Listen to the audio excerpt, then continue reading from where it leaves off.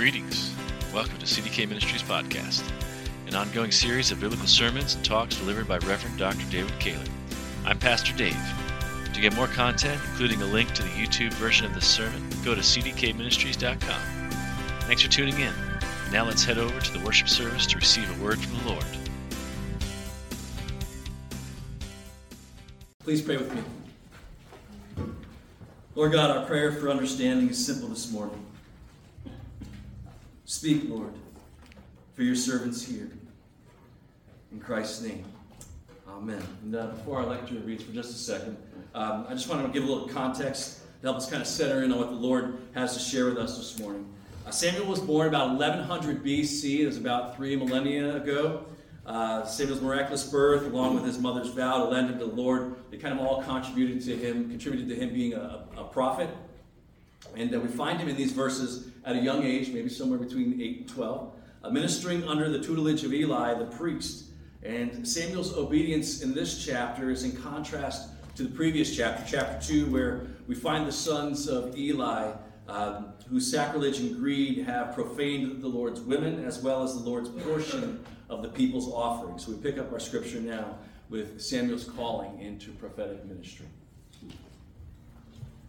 The scripture reading for today is from 1 Samuel chapter 3, verses 1 through 21. This can be found on page 215 of your Pew Bibles. Now the boy Samuel was ministering to the Lord under Eli. The word of the Lord was rare in those days. Visions were not widespread. At that time, Eli, whose eyesight had begun to grow dim so that he could not see, was lying down in his room. The lamp of God had not yet gone out, and Samuel was lying down in the temple of the Lord, where the ark of God was. Then the Lord called, "Samuel, Samuel." And he said, "Here I am," and ran to Eli and said, "Here I am, for you called me." But Eli said, "I did not call. Lie down again." So he went and lay down. The Lord called again, "Samuel." Samuel got up and went to Eli and said, "Here I am, for you called me." But he said, "I did not call, my son. Lie down again." Now Samuel did not yet know the Lord, and the word of the Lord had not yet been revealed to him. The Lord called Samuel again a third time, and he got up and went to Eli and said, "Here I am, for you called me." Then Eli perceived that the Lord was calling the boy. Therefore Eli said to Samuel, "Go, lie down, and if he calls you, you shall say, 'Speak, Lord, for your servant is listening.'" So Samuel went and lay down in his place. Now the Lord came and stood there, calling as before, "Samuel, Samuel." And Samuel said, "Speak, for your servant is listening." Then the Lord said to Samuel, "See, I am about to do something in Israel that will make both ears of anyone who hears of it tingle. On that day I will fulfill against Eli all that I have spoken concerning his house from beginning to end. For I have told him that I am about to punish his house forever for the iniquity that he knew, because his sons were blaspheming God, and he did not restrain them. Therefore I swear to the house of Eli that the iniquity of Eli's house shall not be expiated by sacrifice or offering forever." Samuel lay there until morning. Then he opened the doors of the house of the Lord. Samuel was afraid to tell the vision to Eli, but Eli called Samuel and said, "Samuel, my son." He said, "Here I am."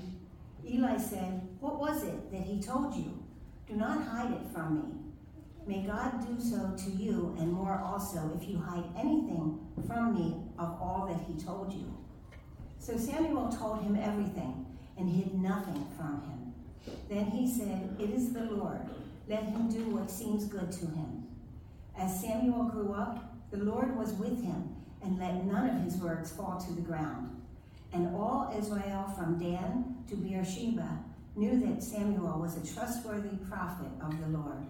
The Lord continued to appear at Shiloh, for the Lord revealed himself to Samuel at Shiloh by the word of the Lord. This is the word of the Lord. Thanks be to God.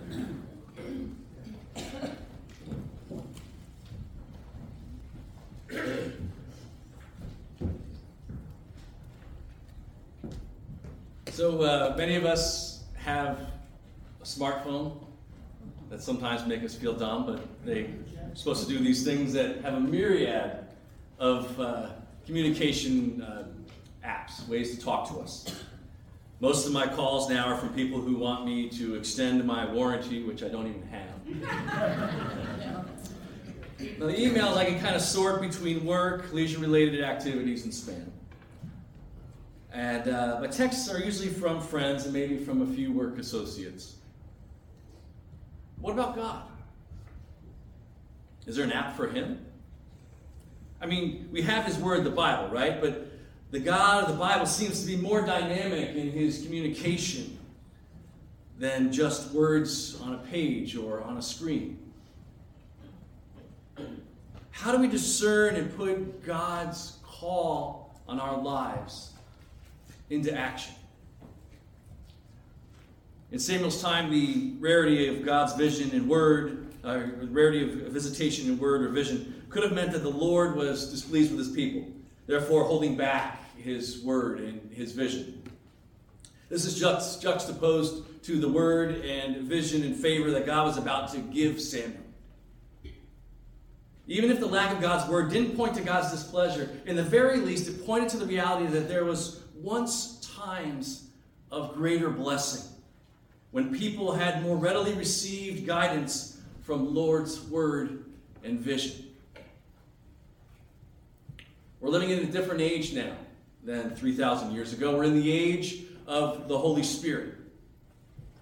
Jesus Christ has come to earth, ministered to us, discipled to us, died for our sins on the cross, rose again for our eternal life, and ascended to the right hand of God the Father Almighty.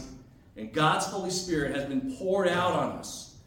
If you remember the account in Pentecost in Acts 1, when the day of Pentecost came, they were all together in one place, and suddenly, like the blowing of a violent wind, came from heaven and filled the whole house where they were sitting. And they saw what seemed to be like tongues of fire that separated and came to rest on each of them. And all of them were filled with the Holy Spirit and began to speak in other tongues as the Spirit enabled them. And then Peter stood up with the 11, raised his voice, and addressed the crowd. That is, this is what was spoken by the prophet Joel. And he begins to quote Joel 2:28 and following. It says, "In the last day, God says, I'll pour out my Spirit on all the people." You all have the Holy Spirit. All who believe in Jesus Christ as Lord and Savior. Right now, this morning, you have the Holy Spirit inside of you. And indeed, it was the Holy Spirit that drove you to come and say that Jesus Christ is your Lord and Savior. I'll pour out my Spirit on all your people. And here's it. Your sons and daughters will prophesy. It's just almost if we're going back to the time of Samuel, isn't it? Where Samuel, little boy, is prophesying. Your sons and daughters will prophesy. Your young men will see visions. Your old men will dream dreams. Even on my servants, both men and women, I'll pour out my Spirit in those days, and they will prophesy. So we're in a different time now than was in 1 Samuel. We have God's Word in so many media forms now. It's written. It's spoken in MP3s, it's streamed, we have video presentations of God's Word. And we have young and old prophesying and seeing visions. Just turn on the TV, you'll eventually get to some religious channel, and you'll see some young people and some old people all sharing God's Word and God's vision. Still, without the Holy Spirit's revelation in our lives, these words and visions of God's calling can seem lifeless and lackluster. Have you ever experienced a time in your life when a word from the Lord seemed rare? And a direction of where to go next in your life was infrequent? Maybe a part or a whole of your life is feeling that way right now. Maybe you're waiting with bated breath, wondering if the incoming pastor will bring a word and vision from the Lord. And maybe that's why sometimes we long for those revival periods of history, like the Great Awakening of 1734 to 43, or the Second Great Awakening from 1850s to 1900s, that was the Second Great Awakening of 1800 to 1840, or the Third Great Awakening, which was 1850 to the 1900s, and the Jesus movement of the 60s and 70s. And while these periods bring God's blessing to the forefront, it can make his blessing seem that much more distant in times like today. It can feel like our own vision has grown dim and the flame for God flickering towards going out. The setting of this passage is probably early evening, where the lamp of God had not yet burned up the day's oil, but dark enough that Eli, whose own vision had grown dim, could not see anything really but shadows. And I can only imagine what he must have been ruminating over while he lay there. In the previous chapter, he was given a prophecy that his lineage was going to be wiped away on account of their iniquity and blasphemy. He had no one left to invest his wisdom and spirituality into. The word and vision of God were rare in those days. But the lamp of God had not yet gone out. When all hope seems lost and the priest's sons profane the word of God with greed and contempt, God provides a way. Just as God provided a ram as a substitute for the sacrifice of Isaac, just as God provided Jesus as a substitute atonement for our sins, God provides Samuel as a substitute for Eli's heritage. All is not lost for us here in 2024. God is providing a way for us to put God's calling on our lives into action, even when it seems as if we can't receive his communication for such a calling. He's provided those of us with sons and daughters, maybe aren't returning to church, with new people to invest in. New people to invest our godly wisdom and to disciple. So we look at the interaction here in these verses, we can see how that might be applied to our own circumstances. Number one, God initiates the conversation. God called Samuel first. And the same is true for us. God initiates the conversation. We don't get to imagine God calling us. We don't get to direct the time and place and manner in which God calls us. It's God's time, God's location, God's orchestration. He initiates calling us and giving us revelation. He might reveal himself as intelligent design in nature, or more specifically in his word. He might call you with an audible voice as he did Samuel. However the manner, God initiates the conversation. 2, we verify that it's God talking to us. In this age of misinformation and disinformation, it is very important to verify that what you're receiving is a true communication. So for Samuel, that meant going to the trusted, wise Christian counsel of Eli, saying, "Here I am, for you called me." Okay, so it wasn't that neat and tidy, was it? Took about 3 times, didn't it? For both of them to figure out that, oh, wait, this is God talking. It was messy. Samuel thought it was Eli calling him at first, but together they figured out and authenticated that it was God talking to Samuel. There's other ways we can verify the conversation is from God, simply by searching God's word. God does not change, and his word does not change. Therefore, whatever he tells us in 2024 cannot contradict his revelation in Holy Scripture. So if what we are receiving as a message from God is in line with what God says in the whole of the Bible, not be taking out one sort of passage out of the whole of the Bible, then we can have some assurance that maybe this message can be lived out in faith. Conversely, we can junk the message if it contradicts what God tells us in his word, if it contradicts what God says in his word, the Holy Bible. So 1, God initiates the conversation. 2, we verify that it's God talking to us. 3, we respond that we're ready to receive. Once folks in our lives, like Eli, perceive that God is calling us, we take their instruction to hearts and we respond to the Lord. "Speak, Lord, for your servant hears." Notice how Samuel's instructed to not just show up, not just say, "Here I am." Eli doesn't say, "Well, just as you approached me and said, 'Here I am,' just say that to the Lord. 'Here I am.'" No, show up ready to receive. Say, "Speak, Lord, for your servant hears. And notice how he goes back to saying, here I am, when he sees Eli the next morning when Eli calls him. So if you were out partying late last night, or staying up longer to binge, watching a few more episodes, or watching that team cremate the other team, I'm glad you're still here and chose to worship. I've had some of those Sunday mornings too. I confess. And better is one day with the Lord than 1,000 elsewhere. So just showing up and spending time with God is better than not spending time with God at all. But if you want to move into a deeper relationship with God, then respond with a readiness to receive. It's enough to show up for siblings of this human race like Samuel did and say, here I am. And the same is true for spending time with the Lord. Still, may these passages spur us to move past just showing up towards being ready and eager to receive God's word and God's vision for us. Another interesting thing to note here is Samuel didn't repeat the phrase word for word when it actually came time to respond to the Lord. Eli instructed him, say, speak, Lord, for your servant hears. And he said, speak, for your servant hears. And God still answers. This shows God caring more about meeting our willing hearts than about us getting the passphrase perfect. When asked to choose between a learned disciple and a willing disciple, I'll take a willing disciple anytime. Because a teachable disciple is far better than a knowledgeable disciple.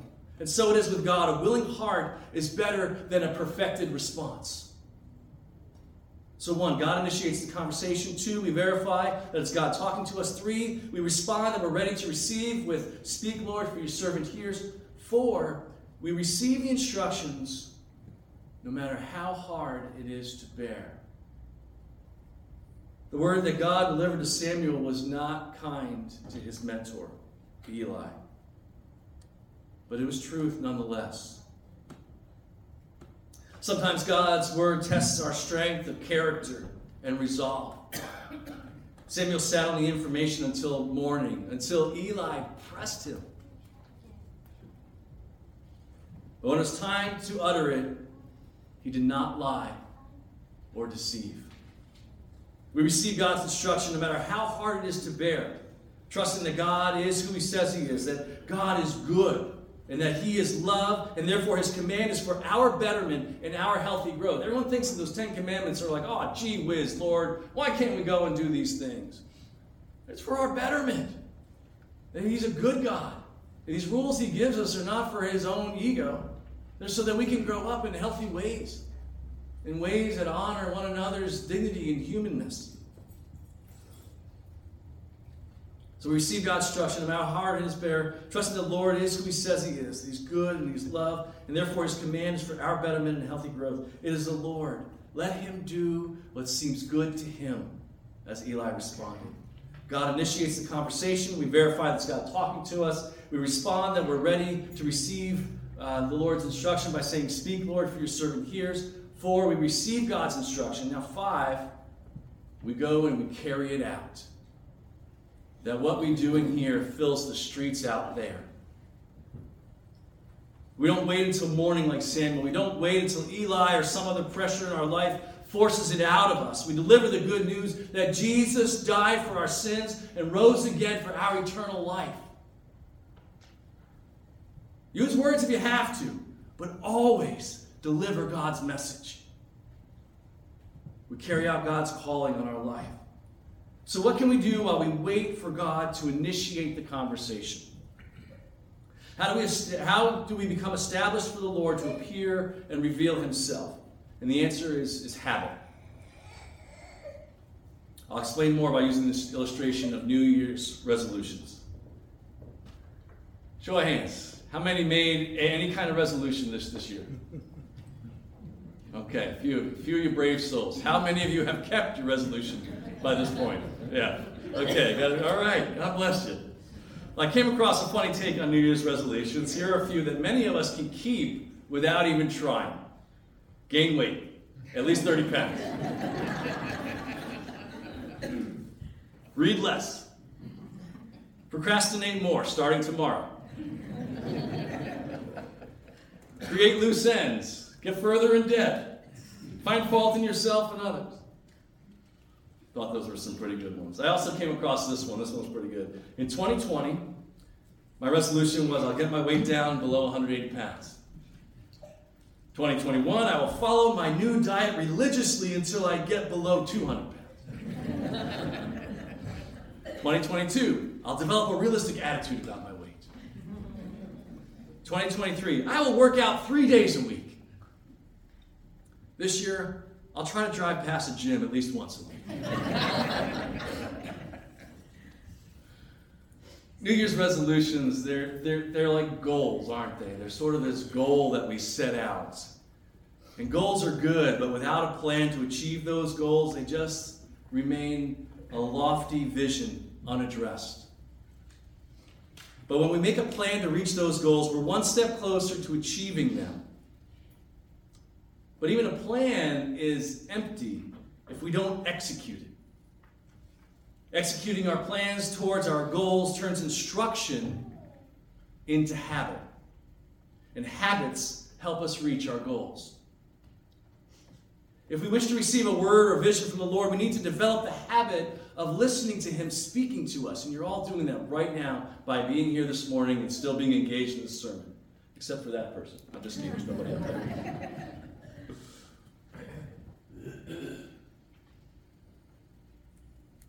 God is talking to us all the time. The bright morning star is God's love letter in the sky for us this morning. His word is available to us 24/7 at our fingertips. His work in the world is all around us and the people we meet. I sense the Lord coming from many of you, all of you as I was talking with you this morning. I'm sure I'll sense it even more when I say farewell at the door. But the habit of listening begins every moment we say, "Speak, Lord, for your servant hears." Ever get woken up in the middle of the night like Samuel? The older I'm getting, the more that's happening to me. I'm telling you. I don't know what's up with that. But maybe it's 4 a.m. and you're not sure that you're going to go back to sleep. That's when you can begin to develop the habit of saying, "Speak, Lord, for your servant hears." Maybe He directs you to a thought or scripture or calms your heart so you can fall back and sleep. But it's a perfect time to develop that habit of, "Speak, Lord, for your servant hears." It makes you more susceptible to His speaking at other times throughout the day.